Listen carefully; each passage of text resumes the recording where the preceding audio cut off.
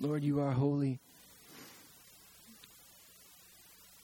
God, and sometimes we fail to recognize that, and we fail to pursue that. But God, through your Spirit, make us holy and help us to desire that.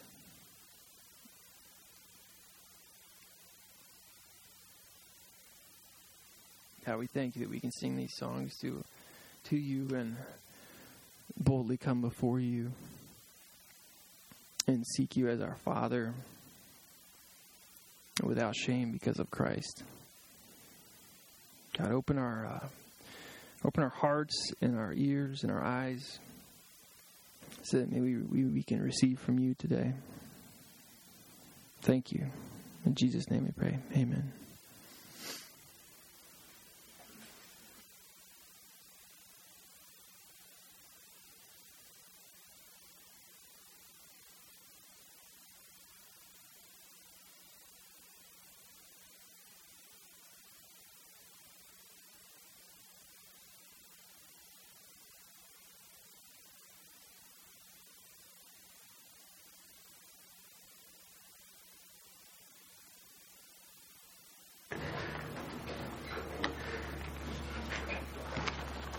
And no, it's not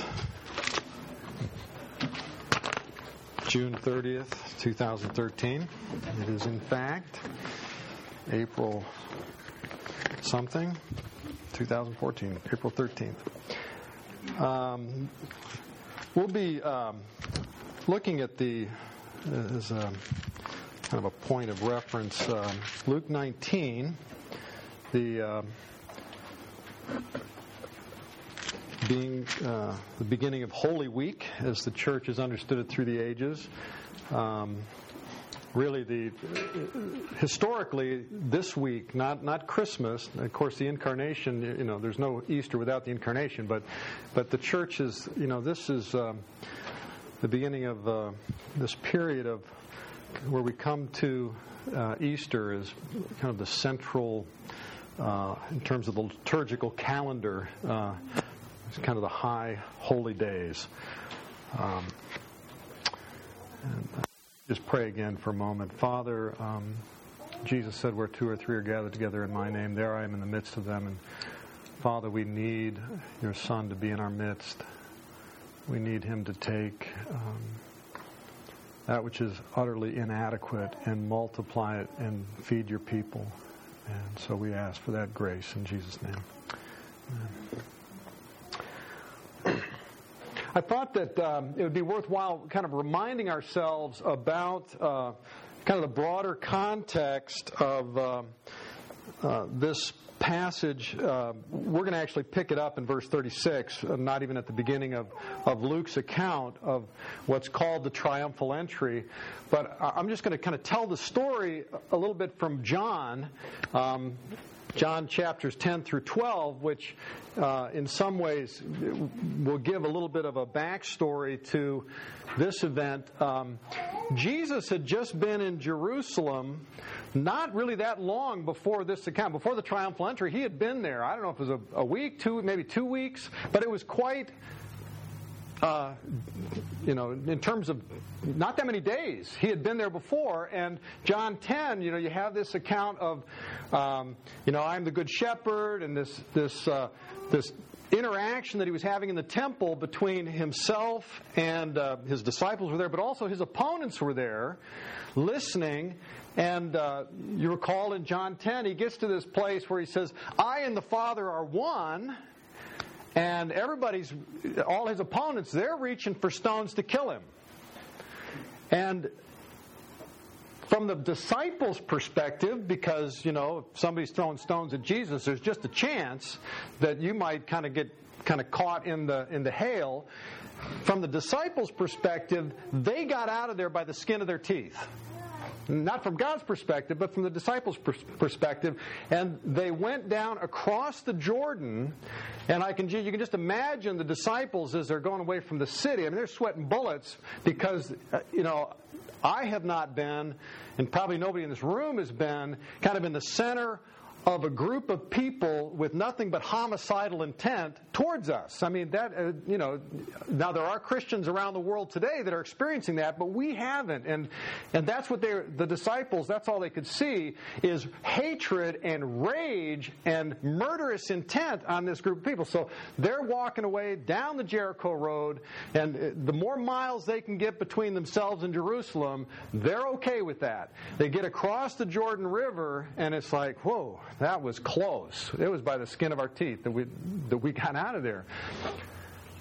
Then word comes from Mary and Martha that Lazarus, their brother, and whom Jesus loved, Mary and Martha and Lazarus, is critically ill. And, you can just imagine, the disciples thinking, that's a shame, But Bethany's just 4 miles outside of Jerusalem, and Jesus said, this sickness is not unto death, but for the glory of God. And the disciples are going, yeah, that's the way.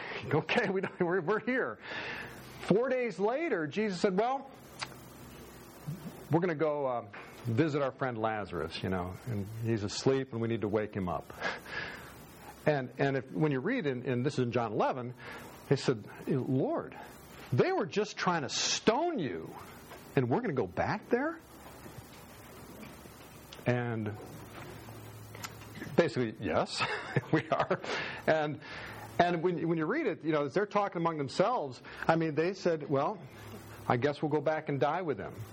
Which tells you a lot about the hearts of the disciples. Their heart was to die with Jesus, but it was one of those, the flesh is willing, or the spirit is willing, but the flesh is weak, So we don't want to mistake the fact that was their heart, okay? If you're going back to die, we'll go back to die. And that's really, when they started out, that's what they were expecting, because all these hateful, angry faces with stones in their hands, they were seared into their consciousness.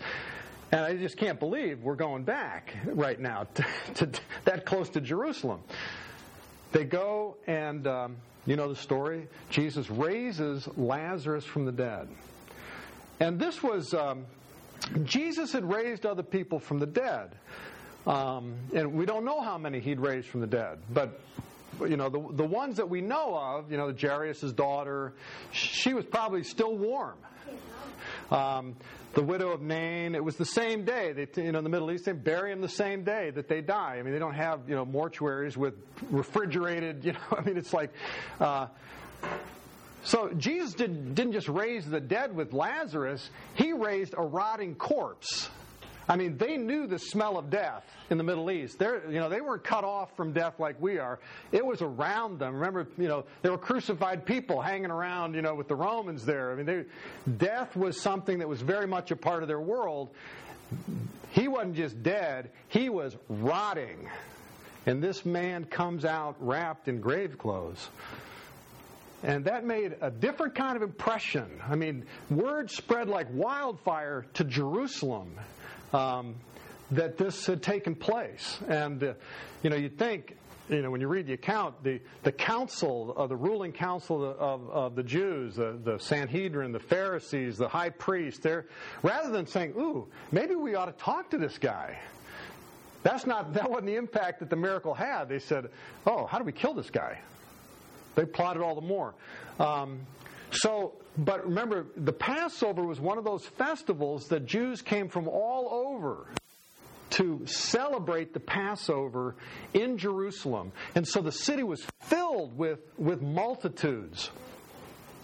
So Jesus comes and he gets the donkey's colt there in just outside of Bethany, and they're coming up to Jerusalem. And word spreads that Jesus is coming, and the multitudes, and this is in John, they surge out of Jerusalem to meet him. This one that we want to see him. And Lazarus was with them. They wanted to see Lazarus, this one that was 4 days dead and raised to life. And they're out with the palm branches. And so they meet Jesus. The disciples are coming up from Bethany, and the crowds that were there at Lazarus, resurrection. And so these two multitudes kind of meet and converge. And there's garments in the road, and there's palm branches. They're shouting praises to God. God, rejoicing. And so we'll pick that up in verse 36. And he was going, they were spreading their coats on the road. As soon as he was approaching near the descent of the Mount of Olives, the whole crowd of the disciples began to praise God joyfully with a loud voice for all the miracles which they had seen, shouting, "Blessed is the King who comes in the name of the Lord. Peace in heaven and glory in the highest." Some of the Pharisees in the crowd said to him, "Teacher, rebuke your disciples." But Jesus answered, "I tell you, if they become silent, the stones will cry out." When he approached Jerusalem, he saw the city and wept over it, saying, "If you had known in this day, even you, the things which make for peace. But now they have been hidden from your eyes. For the days will come upon you when your enemies will throw up a barricade against you and surround you and hem you in on every side. And they will level you to the ground and your children within you, and they will not leave in you one stone upon another, because you did not recognize the time of your visitation."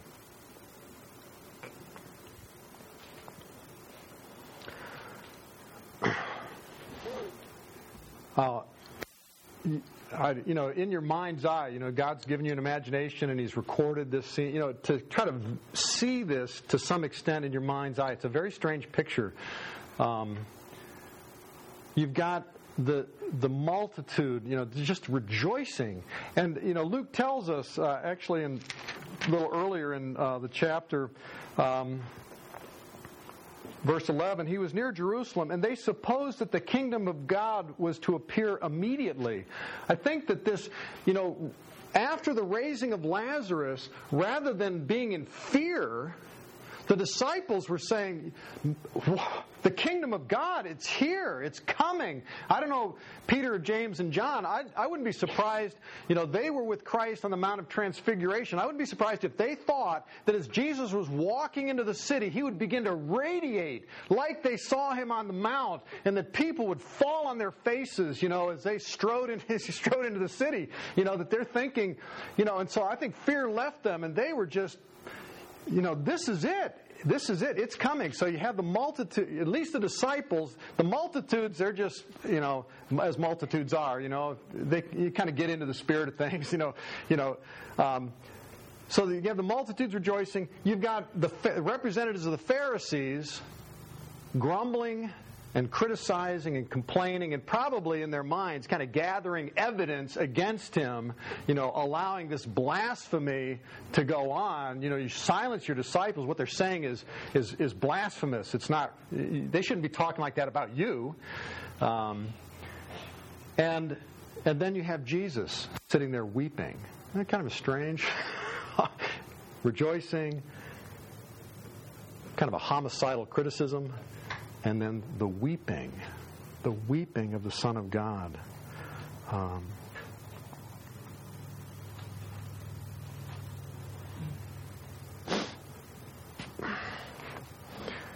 In some ways, Jerusalem at that point, he wept over Jerusalem. It was the city of David. The temple was there. The priesthood. Millennia of. It was the covenant, the place of the covenant, where God chose to bless His name, and in a sense, it shows what a true and revealed religion can become in the hands of fallen men. That this Jerusalem had become the world. It wasn't the sinners and tax collectors that were the opponents of Jesus. It was the religious establishment. It was those that were in control of the religion of God. And we all know that how true religion can get turned and become something that it's not, and become oppose that for which God gave it. And Jesus wept over it. He wasn't weeping for Himself. He wasn't weeping in anger. He wasn't saying, "You're going to get yours. I can see it." he said, and this mystery of if you'd known. Actually, his lament for Jerusalem started a few days earlier. It's recorded in Luke 13, and you're familiar with it, where, "Oh, Jerusalem, Jerusalem, the city that kills the prophets and stone those who sent to her. How often I wanted to gather your children together, just as a hen gathers her brood under her wings, and you would not have it. Behold, your house is left to you desolate. And I say to you, you will not see me until the time comes when you say, Blessed is he who comes in the name of the Lord." Now, the multitudes and disciples were saying that, but Jerusalem, and what that represented at that moment, was not saying that. That was not, the high priest was not saying about Jesus, "Blessed is he who comes in the name of the Lord." So hold that picture in your mind of the rejoicing multitudes, the weeping Son of God. In particular, don't put a movie star Jesus in that picture, please. He had no form or comeliness that we should be drawn to him. Doesn't mean he was homely. It just means that there was nothing physical about him that was attractive. It was internal. He was just kind of an average Jew that just could blend into a crowd and disappear. There was nothing. But just see him and see the situation. Now, I want to pause at this point and step back and think about our thinking about this picture. As we go into this Holy Week and as we think about the events leading up to the cross and to the resurrection, I think it's worth just taking a moment to think about how we think about these things. And I've been pondering for some months now the similarity between Scripture and words and language and starlight. And Phil, you can put that.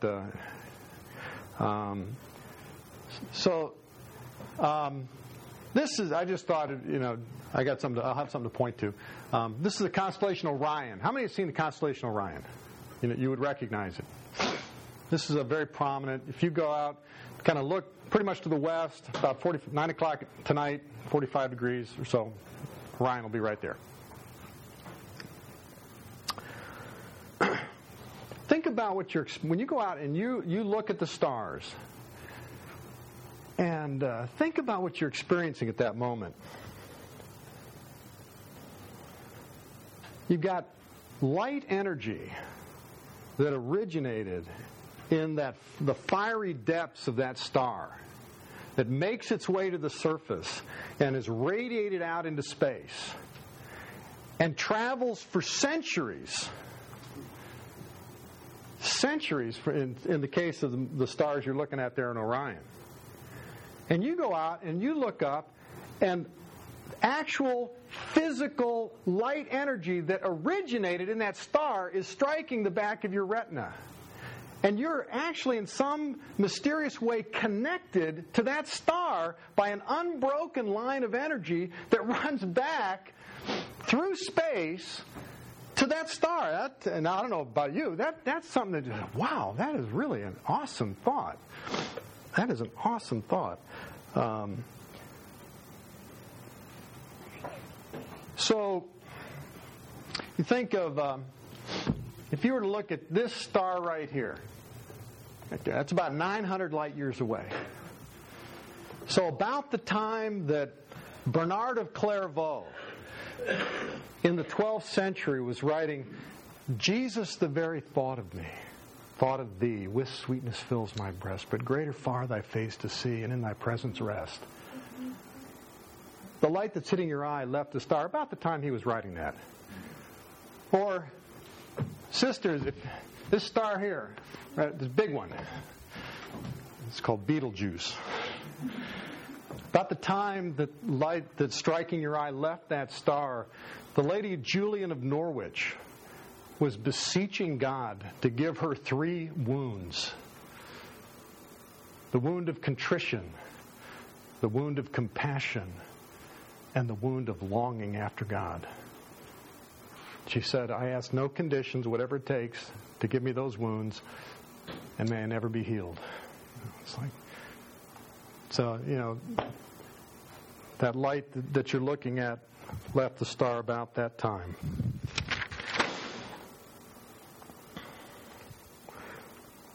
Now, while the light that you're experiencing is truly from the star and truly connected with it, and this twinkling point of light, that we perceive in the sky is suggestive of a luminous reality of some sort,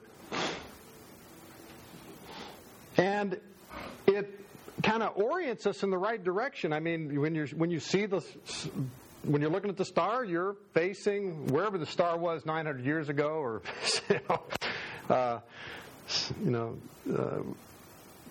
the time it took for the light to travel.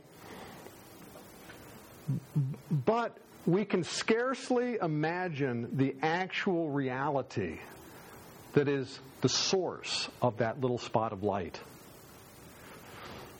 Now, if we were like to miraculously somehow, where God just in the spirit, or I don't know, whatever God, with man it's impossible kind of thing, where all of a sudden you took off, you're going to follow that stream of light back to its source.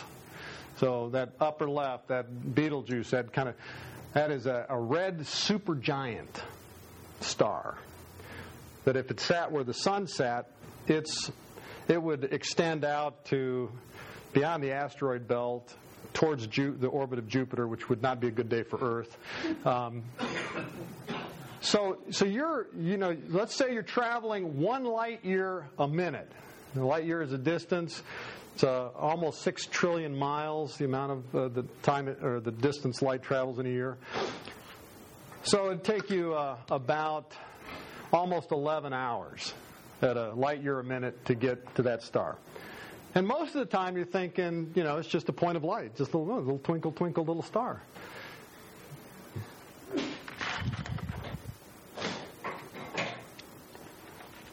But in the last couple minutes, it would start to become a little more impressive to you. First you might be fascinated by it. And then you might be in awe of it. And then you might be dazzled by it. And then you'd be terrified of it. And then you'd be consumed by it.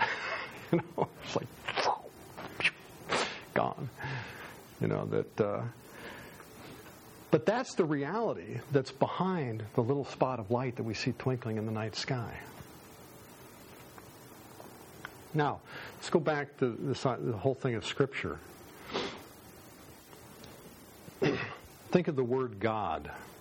I mean, of course, assuming that there's a reasonably biblical sense of what that word means, whether you believe it or not, but just that you understand what kind of generally people are thinking. The word God, this is like a little point of light, or it's like a little point of meaning on the surface of our consciousness, right?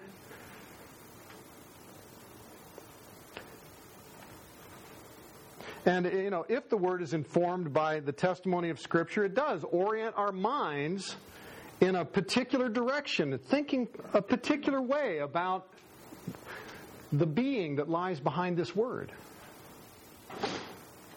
And it connects us in some real way with that reality.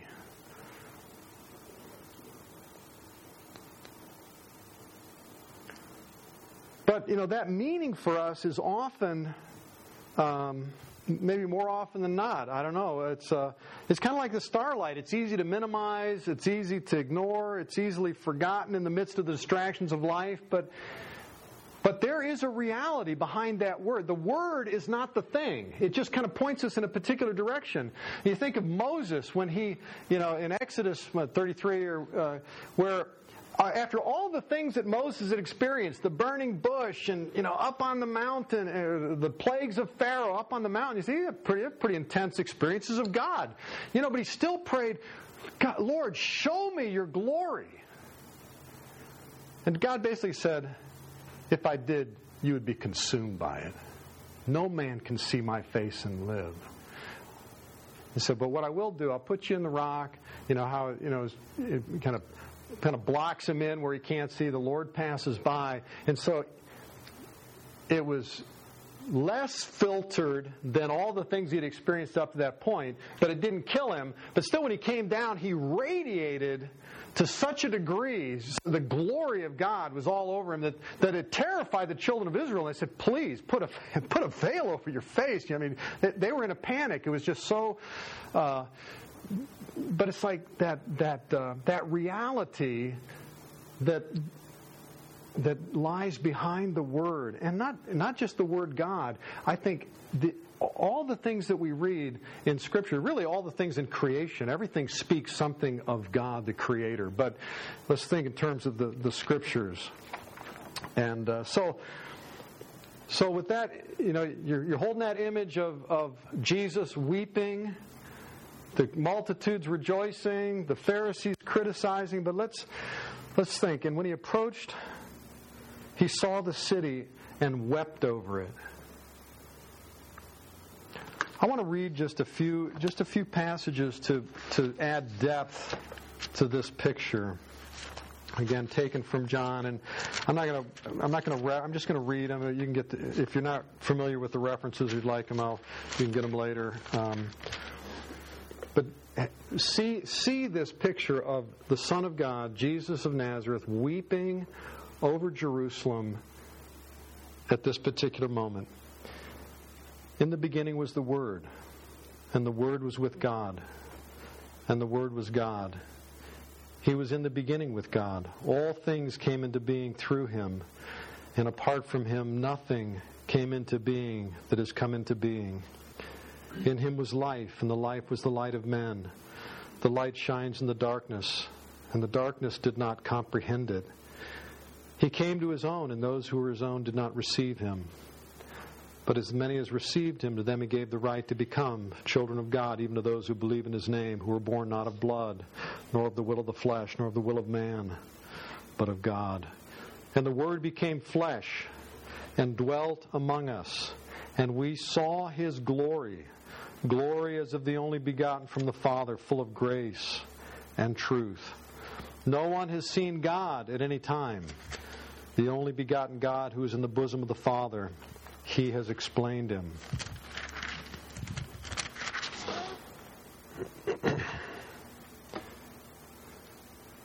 Jesus answered and was saying to them, truly, truly, I say to you, the Son can do nothing of Himself unless it is something He sees the Father doing. For whatever the Father does, these things the Son also does in like manner.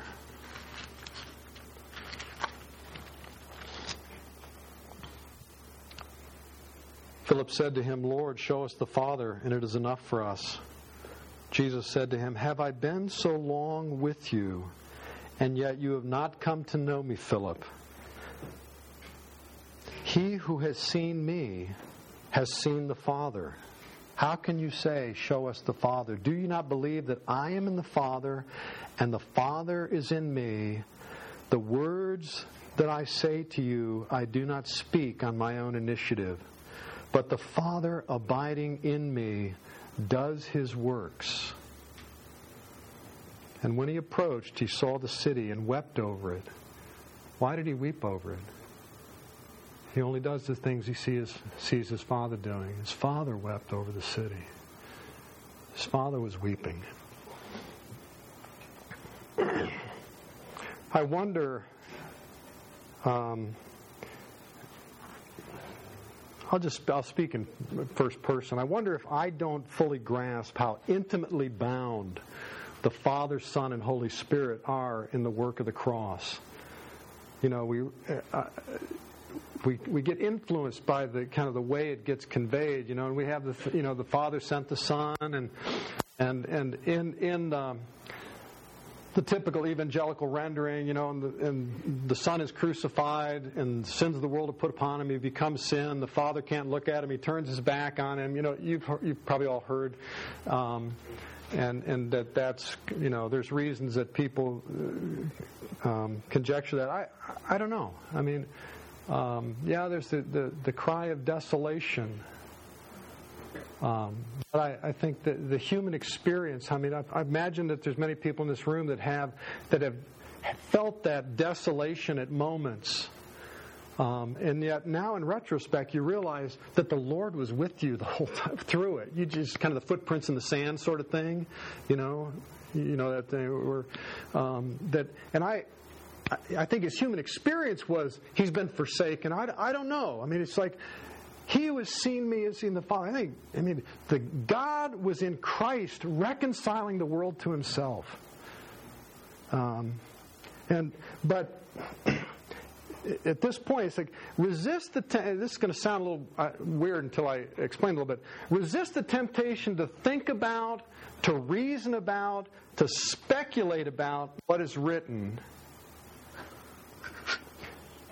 And, I mean, there's a natural side of that and an appropriate side of that, but as when we come to these passages, if you're anything like me, the temptation is immediately when you read it, you start to, and this leads to this, and this, you think all these, and these thoughts. But the thing I want to suggest to you, that my thoughts about the Word of God is not the Word of God. Your thoughts about the Word of God is not the Word of God. I think we stop listening too quickly and start thinking about our own thoughts and thinking about our thoughts about our own thoughts and thinking about other people's thoughts about their thoughts about somebody else's thoughts about, where all of a sudden, imperceptibly, almost instantaneously, we've left what it actually says, and we're up here thinking all sorts of, spiritual thoughts, and I'm not saying there's anything wrong with that. I'm just saying that my thoughts about the Word of God will not transform me.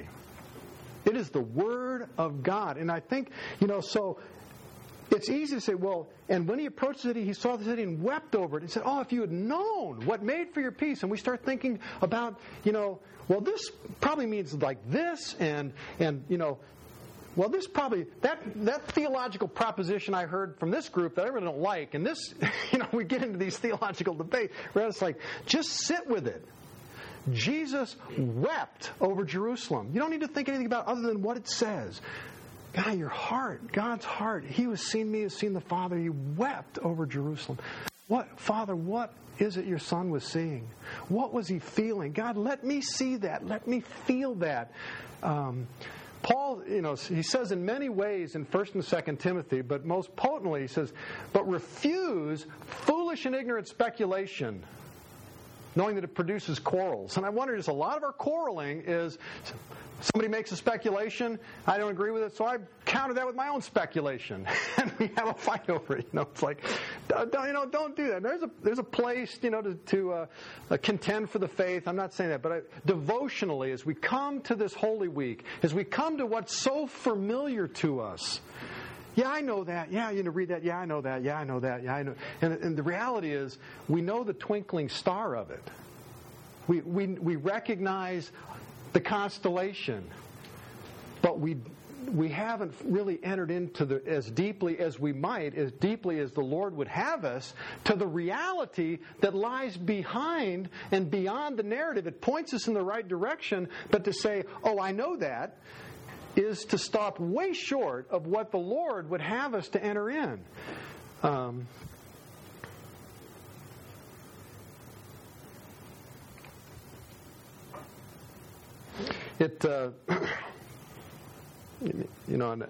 I've been very impacted, over the years by Job's, after Job's encounter with the Lord, and his three friends, and just how orthodox their debate was, and how unorthodox really Job was from a human perspective, how orthodox his friends were. But Job says, I've heard of you. I've heard of thee by the hearing of the ear, but now my eyes see thee. Therefore I retract and I repent in dust and ashes, that human words, and we've had our discussions and all our thoughts, but now that I see you, it's like, what was I? Words can't contain you. And the events that are happening as the Son of God enters into Jerusalem, They are things, the eternal purposes in Christ Jesus that Paul talks about in Ephesians 3. Eternal purposes are being worked out. I mean, there are things here, we can relate the chronological and historical narrative, but that the Holy Spirit would take us deeper into, what God was doing in Christ. So to kind of conclude this, I'm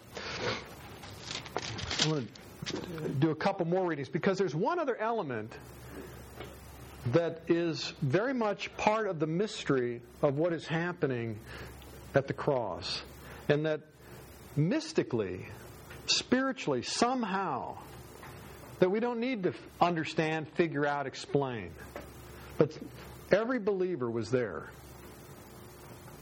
Every believer was there. Paul said, I have been crucified with Christ. I don't know what that means.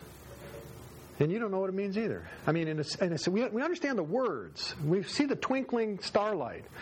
But, the reality that's pointing us to, that we just need to sit with and receive. It's like the beauty of a sunset. Don't try to analyze it. Just receive the beauty into your soul. It does good things for you. And Paul said in 2 Corinthians 3, verse 17, now the Lord is the Spirit, and where the Spirit of the Lord is, there is liberty. But we all with unveiled face, in reference to Moses veiling his face, we all with unveiled face, beholding as in a mirror. Okay, ancient mirrors weren't like our mirrors. It was a little fuzzy, but it was real. It was a real reflection. Beholding as in a mirror the glory of the Lord, are being transformed into the same image from glory to glory, just as from the Lord. For God, who said, light shall shine out of darkness, is the one who has shown in our hearts to give the light of the knowledge of the glory of God in the face of Christ. But we have this treasure in earthen vessels, so that the surpassing greatness of the power will be of God and not from ourselves. We are afflicted in every way, but not crushed, perplexed, but not despairing, persecuted, but not forsaken, struck down, but not destroyed, always carrying about in the body the dying of Jesus, that the life of Jesus also may be manifested in our mortal body. Brothers and sisters, whatever that means, to always carry about in our body the dying of Jesus.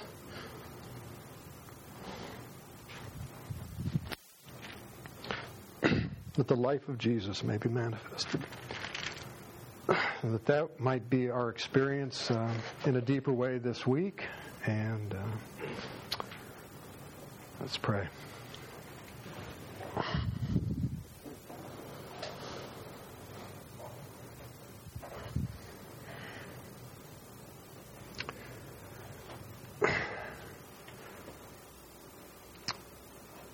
Father, we see the starlight and we hear the words.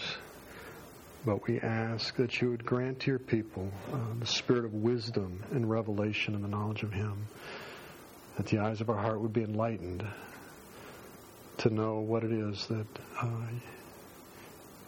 you have done for us in Christ, and that we'd be changed by that. We ask it in Jesus' name.